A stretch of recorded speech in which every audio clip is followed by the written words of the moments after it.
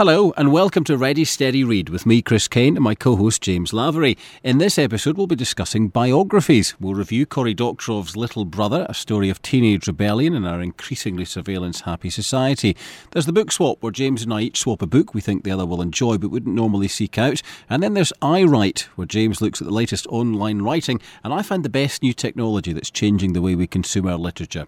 But first, tonight we caught up with thriller writer Paul Henke at the launch of his latest novel, and first asked him why had he chosen a small library for the event. I was speaking to a librarian when I was doing a book signing at Border Shop, and she said, fancy launching in one of our libraries? And I said, yeah, okay, I'll do that. And this is one of the biggest libraries they've got, so I got invited here. The new book's called The Seventh Circle. Tell me what it's about. It's the idea of revenge, basically going in circles. Somebody commits an act of terrorism, another member of the family goes for revenge, he gets his revenge, and the other family come back because they want their revenge, and it goes round and round in circles, which is one of the problems that we're facing in reality with Islamic terrorism, because they blame us for everything. Yeah, exactly. Yes. And this is a character you've used before, or at least your main character is linked to a character. He's linked to this one. Yeah, I couldn't fit my main character from my political thrillers, particularly into this kind of story. So I made the main character in this book his cousin. So it meant that the other Nick Hunter, the other character, the famous one, has been in all the other books. He can appear as well with a cameo role, basically.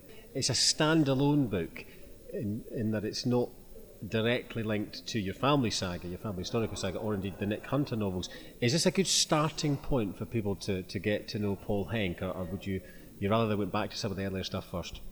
No, the advantage of bringing out a book like that is they don't need to go back to the earlier stuff. They could read that, the Seventh Circle, and I enjoyed that. What else has he written? And then they can go back into the sequence, the sequel, or the books as they follow through. I have written every book to be totally standalone. Then the other thing that I find interesting is you write these political thrillers as you describe them. They're cracking good reads. They demonstrate really a mastery of that skill. But then you also write the family saga, the family history saga, and the two things don't seem to me to fit together. Well, they don't. I don't know. I'm very interested in history. I've enjoyed taking real historic events and putting my characters amongst them, and as a result, and I didn't plan it this way, but in all sincerity, James, I've built up a reputation of writing accurate history, which people have enjoyed finding out about. Chris and I have talked about this before, and we always think that one of the critical elements to a good book is to have that immersion in a total background. It's different, perhaps, to the one to which we're all used to on a day-to-day basis, so I can't disagree with that at all. Tell me about the historical novels, just briefly. Well, it started off... I took the Aberfan disaster, because my father was there digging the kids' bodies out and all that. And at my school, their brothers were in my school, and I just wanted to write a story with a happy ending. I mean, that was for me. It wasn't for anybody else to read it, which is what I did, and people have enjoyed it. So. And the Nick Hunter books, is he James Bond for the 21st century? Well, he could be. Like Bond, he believes in kill him first and talk to him afterwards, which is something I think we should be doing more of, if I could put it that way, especially on the anti-terrorist stakes. We've just had the Commissioner of Police in London has just admitted within, 2 months ago, that there are 230 to 240 mainstream Eastern European active criminal gangs in the London and southern areas. And these are the people that run the prostitutes, bring in the weapons, that's where the weapons are coming from, and bring in the drugs. And I've already written the book on it, Chaos. Tell us about your writing routine. I write during the winter, because I spend spring through to summer to the early autumn book signing tours, yeah? We've met before, yes, on one of your tours. So I'm at my, typewriter, actually my computer, at about 8:45 in the morning, and I'm there until 6 o'clock in the evening. and I take natural breaks and make a cup of coffee and a sandwich for lunch. And if I make a mistake and I've written 2 pages, which actually doesn't fit in, I cross it. I know I cancel it out. But I have a target. I expect to write approximately 3,000 words a day. I will write 120 to 130,000 words in approximately 11 to 12 weeks, first draft.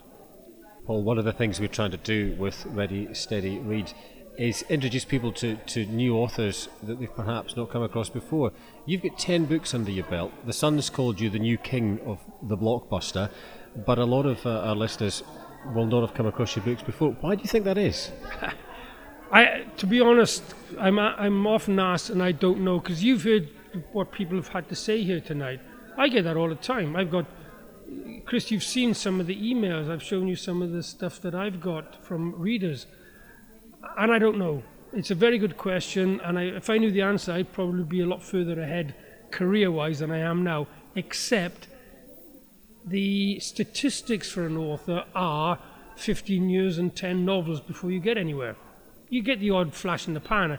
I can think of 1 or 2 of them who their book won a prize and has gone to the top of the lists, and they're made from that moment on. Well, an awful lot of them, it happens with the one book and it doesn't happen with any other book. And I can name a lot of authors where that's happened. 2nd, 3rd books have bombed, but they're trying to make it on the back of the first one. I've been the opposite. I've been building up for 10 years. Tell us now, Paul, what's next? You've got the 7th Circle out now. Where are you going from here? Okay, the next book is the new Nick Hunter book. 11 or 12 weeks ago, there was the big parliamentary debate was about dirty bombs coming into Europe, right? A dirty bomb is explosives with plutonium wrapped around it. That's actually the big problem with Pakistan right now and the Taliban. I've already written the novel.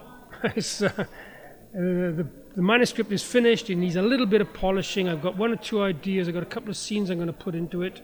So that'll come out at the end of the year. And then I'm writing a final family saga, of this family anyway. The book is called The 7th Circle. Can I use that old cliche? It's available in all good bookshops? Yep, certainly it is. And if it's not there, like most books aren't there, it's held by the biggest stockists of books in Britain, and they get them within 24 hours, if it's not actually on the shelves. And of course, www.henke.co.uk. Yep, definitely. Yeah, have a visit on my website, see what I've done, and they can certainly buy autographed copies through that. It's time for the book swap, that part of the show where James and I each swap a book we think the other might enjoy. And James, do you want to go first, or will I? Well, by the look on your face, I think I should get the pain over to begin with. You carry on. Have you got a downstairs lavatory in your house? Yes, I do. I do as well. And in there, I've got a little shelf where I put all these ridiculous books that I get given at Christmas time. You know, the ones that you see in the shop. They tend to be on a table down the front. You think, oh, that'll be great for Uncle Chris or whoever. I know the very thing. Well, I've got a whole section in the downstairs toilet with these books, and I thought you might like to read one of them. They come in. This comes into the category of the most ridiculous book I have ever seen. Go on, carry. What is it? By Kevin Beresford, and it's called Roundabouts of Great Britain. Oh, thank you. It is a collection of pictures of roundabouts. Have a little flick through that. Lovely. That's just, I can't imagine that anybody would give me such a thing and that I would take it with grace and favour. If I was given it for Christmas, somebody would get a crack around the ear with it. It's actually, it's interesting up to a point to flick through it. I mean, it's in the perfect place when it's in the downstairs toilet. Well, it's very much true. toilet literature. And I would recommend that one for anyone who's looking for a present for someone they don't like this Christmas. I think that would be a very good present, and it would have the great advantage, mind you, it's glossy paper, never mind. This time I've brought you Experiences of an Irish RM, Resident Magistrate. You might remember this being made into a TV series. It's by two women called Somerville and Ross, and it's a bit stage Irish. There's a series of stories in it about the adventures of this resident magistrate, a fellow who comes from Great Britain, lands up in the country somewhere, gets in with a kind of Anglo-Irish hunting crowd, Flurry, Knox, people like that. And they're all individual stories, although there is a good, strong storyline running through the lot of them. But it can be picked up and read, you can just grab the middle of it and go from there, or you can start at the beginning and work your way through it. It's funny.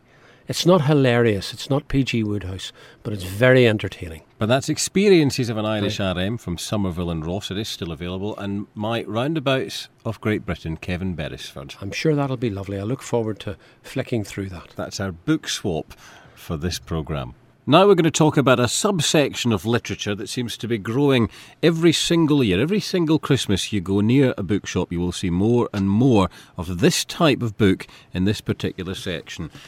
A sweeping generalisation or a statement of fact first. All celebrities will publish an autobiography. James, what do you think? I think it's a statement of fact. It seems very much to be the case that people are anxious to tell their own story or to have it told for them in some way. And we've even got the kind of post-death biography going on at the moment, haven't we, with the sad case of Jade Goody, whose book continues to sell remarkably well. Is it, do you think, that we like a good story, or we're curious about the very personal details that we expect to see in all biographies today? I think there's a lot to be said for the fact that we want to hear all the down and dirty details about people. I think a lot of these biographies sell on that basis. And what about the celebrities who have led quite a mundane life, most of the Big Brother people, for example? Do you think that some celebrities make up for these mundane lives they lead by promising to reveal juicy details about those more famous? Monica Lewinsky springs to mind for that one. I think that's absolutely the case.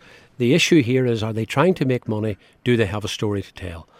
Some people only have a short story to tell. One imagines that Monica Lewinsky's story was a rather short one.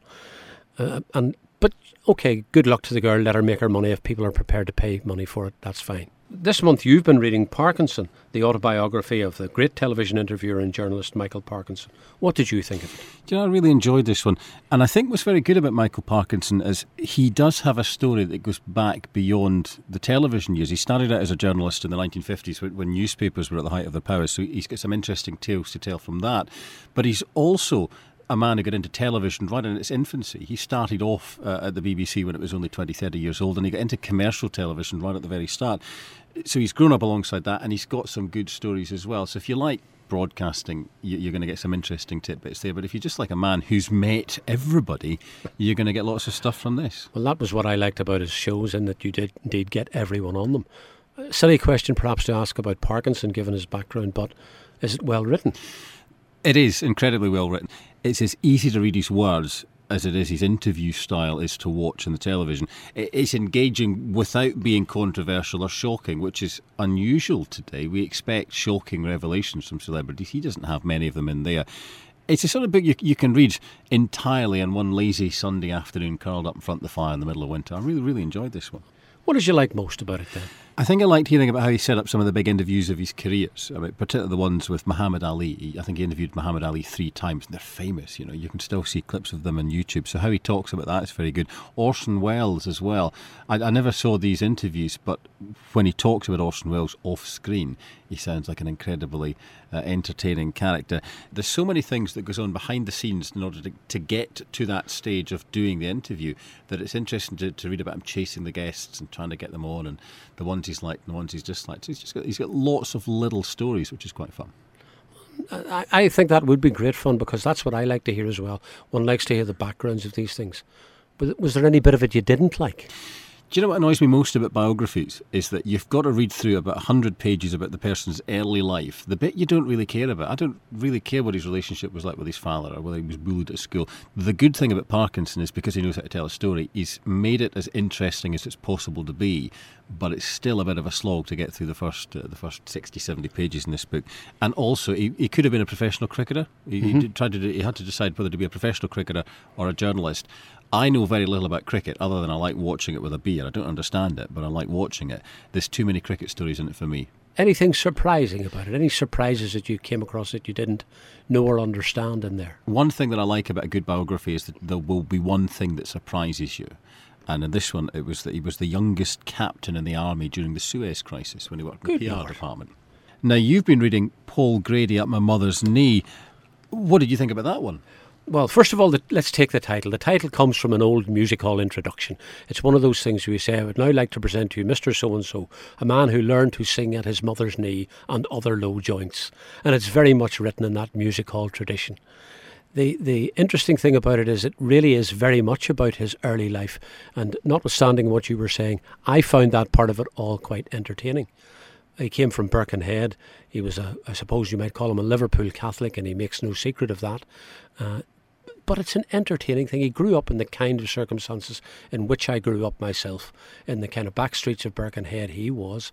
I was in the back streets of Belfast, but the corner shop, the things that they watched on television, all that stuff had resonances for me, and I thoroughly enjoyed it. Paul Grady's a man that spends his life hiding in characters like Lily Savage. Does he let you into Paul Grady in this one, or do you feel that there's a barrier that he does with his stage characters? No, in fact, the interesting thing, and this is the bit that I suppose we're anticipating a question we might ask at the end about what I didn't like about it, but this one stops before we get to Lily Savage almost. There's a kind of references to her coming up, but we never get him getting really into show business. It's very much about his early life. It's very much about Paul O'Grady. It's about Paul O'Grady growing up. He makes no secret of the fact that he's gay and how he goes about trawling for company, shall we say. But there's nothing distasteful about it. And he's perfectly open about it, and the whole thing's entertaining and amusing. I like the fact that it is written well, and I did like the fact that he was very open about his early life and that he spoke clearly and cleanly about his open life without being in any sense morbid about it. I mean, it was a tough enough upbringing, but no more than many of us have gone through. And there's an awful kind of misery in some people, and this is how horrible I had it when I was a boy and all the rest of it. He doesn't do any of that. Seems to have had a very pleasant and enjoyable life while going through some tough times. Time for iWrite on the programme, where we look at technology and online blogging and e-literature. And I want to talk tonight about a looming ebook format war, because Google have just announced that they'll be getting involved in selling electronic books later on this year. What are Google going to do in that market? Well, they've said that by the end of the year that they're going to be offering publishers and authors a way to sell their books in electronic format with their new e-store. Authors and publishers, they can set their own price, which is an important thing. And Google will make the downloads available in a variety of formats. They're not just going to be tied into one format for one reader, which is going to be quite Well, I think that interesting. is an issue. You and I have spoken briefly before about electronic books, and my worry is the whole issue about DRM, as they call it, or digital rights management. So why is this Google thing causing such a stir then? You sort of picked up on it there, because the model that Sony have adopted with the e-reader and Amazon with the Kindle is that you buy your dedicated piece of hardware and then you can only read books that you've bought from their dedicated websites. It's like shaving companies subsidising razors because they really want to sell you the razor blades, because that's where they make the money. And Google are threatening this business model by throwing open the doors to anyone who wants to come up with a piece of hardware for reading books. You could come up with one in your garage and sell it, and you use the formats that they've got readily available. But surely that's a good thing. Surely the fact that the things are DRM free. It's probably going to slow down sales of all the bits of hardware as people are going to hunker down and get ready for a format war. VHS and Betamax, Blu-ray and HD DVD. In fact, remember Blu-ray and HD DVD, it's now only the HD DVDs, they're no longer being made, that Blu-rays are starting to take off. And it's because nobody really wants to be in the losing side of a format war, and most of us are happy to wait and see who emerges the winner before parting with our hard-earned cash. So the choice that you're going to have this year is, do you choose Amazon and risk having an obsolete Kindle, or do you pick another reader that doesn't function as well as the Kindle and hope that Google wins the format battle? That is an issue, because certainly I've held off buying an ebook reader myself for precisely that reason. But where's it all going to go in the long term, Chris, you think? It's a tricky question. Amazon's got 280,000 fixed price titles that can only be read on the Kindle or on the iPhone. But it means that you can get an ebook for about half the price of a hardback book. And we've talked about before that the only way that we're going to get into ebooks is if they're cheaper than actually going and buying a book. It's great for you and I. It's rubbish for publishers because they don't want to see their books selling for less than they already do. So they're reluctant to make all but the best sellers, the ones you can get in the supermarkets really cheap, available electronically. But Google wants to let publishers set the prices, which means publishers will probably like Google's system and make more titles available, but we might not like paying more for the books. So it's all up in the air. Well, who's going to win then? Who's going to win this battle? Again, I don't know, and it's because you've got two corporate giants trying to change the way we consume our literature. If it was Napster, one guy in his garage coming up with this company that really takes off, he's going to run out of funds quite quickly. Google and Amazon and Google and Sony, they've got masses amount of money, so they can throw money at it. But I will say, if Amazon doesn't hurry up and make the Kindle available in the UK, then the battle might be over and done with in Europe before it's really begun. But mark my words, 2010 is going to be the year of the ebook format war. You've been looking at blogs this month. I didn't realise that such a thing existed, but if you go to myspace.com, which I always thought was for bands, and that shows how little I know about these things, who did I find there but Kirk Douglas?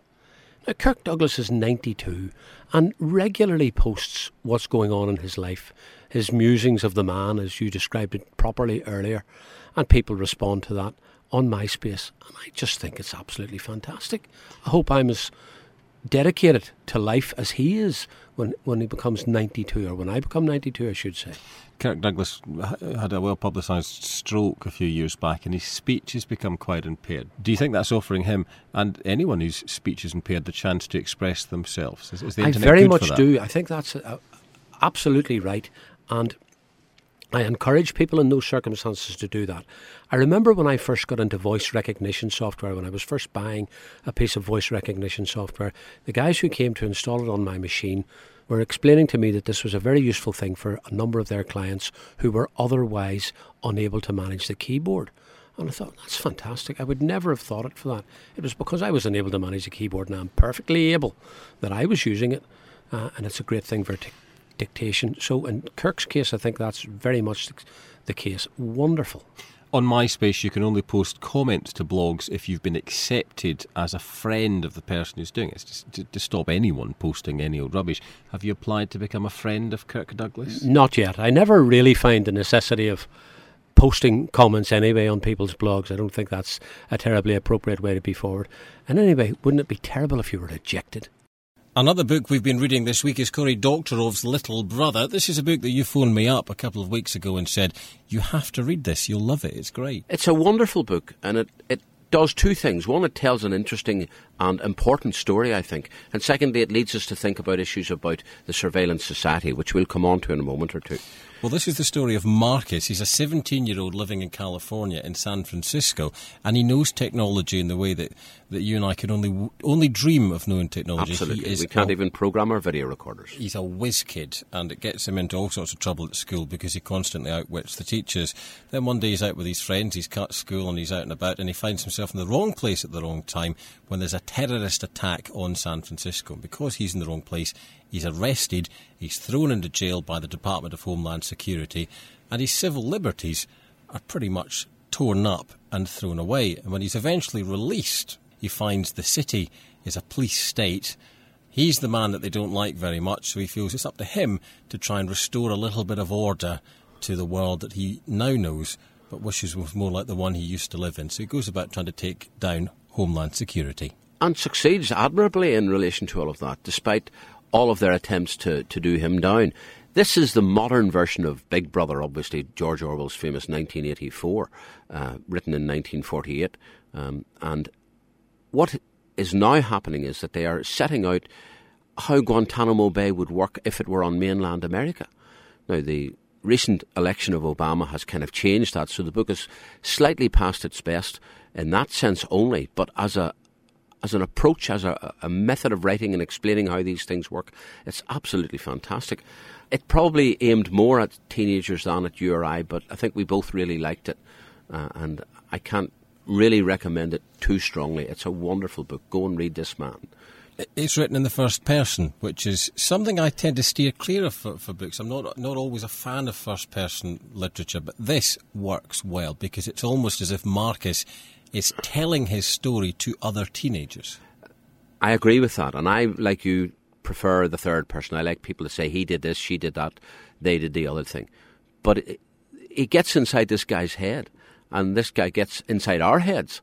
The other important thing about this is that it does tell an important story in relation to the whole issue of the surveillance society, and I think that's well worth talking about as well. People have tried that in the past. I don't know whether you remember a sort of 60s, 70s writer called Lawrence Sanders who wrote a whole series of thrillers. All very good, again, boilerplate fiction in the sense of the sort of stuff that you would pick up at the airport and enjoy. But his first big hit was with a book called The Anderson Tapes, which was about... This was the story of a heist, but told from the perception of people who were listening in on it, having tapped phones and wiretaps and all the rest of it. And it told the same sort of story. And here we are, 30, 40 years later, and if anything, it's just got worse. Well, let's broaden the discussion out for a minute and talk more about books and the surveillance society, because this is very much, Little Brother, a book for today's teenagers. You can probably find a book for every generation that's from the surveillance society, but does it go back to 1984 or does it go before George Orwell? Oh, it's long before George Orwell. There was the whole concept of Jeremy Bentham and the panopticon, for example, which was the construction of a prison in a kind of huge horseshoe shape so that the people in the prisoners could always be examined 24 hours a day. So governments have been going for this panopticon approach for as long as we can remember. The House of Lords recently came out and pointed out that there were these huge increases in the numbers, for example, of surveillance cameras in city centres. There's no city centre in Great Britain at all now which doesn't have surveillance cameras in it. You can go back to Shakespeare's time. Romeo and Juliet, with the two warring families, they had spies, didn't they? They had characters who were there to keep an eye on Romeo and Juliet. But I think 1984 is the first book that I can remember where that was the focus of the story. Everything else that had came before was aware and talked about the surveillance that goes on within society, but this was all about the scary future that we could have. Orwell was anticipating the technology which we have today, where you were in your own house, where you had your view screen, which not only played programmes for you to watch, and only the kinds of programmes that the government wanted you to see, but also watched you at the same time. And we know that these things went on in societies all over the world, and do go on in societies all over the world. People are now going through the Stasi records in East Germany, finding out that their neighbours were watching them all the time. So it's an important issue. It's one which is well dealt with in this book. Little Brother, as we mentioned, is written in the first person. Do you think that's a technological thing that's happening in that blogs, which a lot of teenagers are reading, which is the new way of writing, they're all in the first person? Do you think that's maybe coming into literature a little bit more than it has done in the past? Yes, I think it is. There's been a lot of stuff coming out of the blogs from into mainstream literature. But it also is a good way of getting you into the mind of the person. I mean, this is about paranoia. This is about watching over your shoulder all the time. And there's no better way of telling that than by talking about it in the first person. Instantly you're inside Marcus's head. Instantly you're feeling what he feels, rather than having it described to you. And I think that's a better way of going about this particular function than others. It's called Little Brother. It's Cory Doctorov. And I would recommend you read it, not only for a good piece of fiction, which it truly is, but read it also as part of a whole lexicon of books that have existed over the last 100 years or so, particularly the last 50 years, which is looking at how the government is looking at you. It's time for odds and ends in the show, that part where we throw things that we really can't decide where else to throw them, but they've amused us no end this month. I love the story of a man called Nathan Harlan. He was in the news recently. He bought a dusty old book for $7 at a flea market. This was 19 years ago when he was 16, and it's called The Federalist. It's the first of a two-part volume calling for the ratification of the US Constitution. Last month he sold it for $80,000, giving him an 11,000% return on his initial investment. The world is ill-divided, that's all I can say. I found a thing in Waterstones. Now, Waterstones have long had this little thing where they write little handwritten comments about their books and put them on. Their staff do it. Now what they're producing is what they call Geek Zine, which is about science fiction books and generally manga comics and all the rest of it. And it just brought me back to the old days of the fanzines, the fan magazines. Most people will remember these as being for football. But in fact, they started life in the science fiction community 40, 50 years ago when people produced their own little magazines, sometimes wrote about the books that they liked, sometimes wrote short stories that had no mission of ever getting published anywhere else. And here's Waterstones trying to remind us of those golden halcyon days. So you can pick it up for free? Is it just absolutely free? Just walk into the shop and they recommend a number of books, some of which I wouldn't recommend. I don't agree with all of what they say. I do agree with some of them. For example, one of the books they talk about is Tiger, a book by a man called Alfred Bester. A fantastic book, still again quite fresh, old-fashioned in terms of the science now, but in terms of its story, fascinating. And we've got a new challenge we're going to set for each of our programmes going forward. We've got a mission to find one author in each programme who's giving you the chance to have your name used as a character in their next book. And James, you found us one. I found the Day of the Jackal author Frederick Forsyth, who is auctioning the naming rights to a character in his new book, The Cobra. You pay Frederick Forsyth some money and eventually you become famous. Buy once, give twice.co.uk/lots/Frederick-Forsyth-character. That's it for this month's Ready Steady Read. Episode 3 will be available on the 1st of August when we'll have some more suggestions for additions to your bookcase. In the meantime, if you'd like to suggest a book for us to read or would like to take part in our book swap, then email us. The address is books@podcastplace.co.uk. For now though, thanks for listening.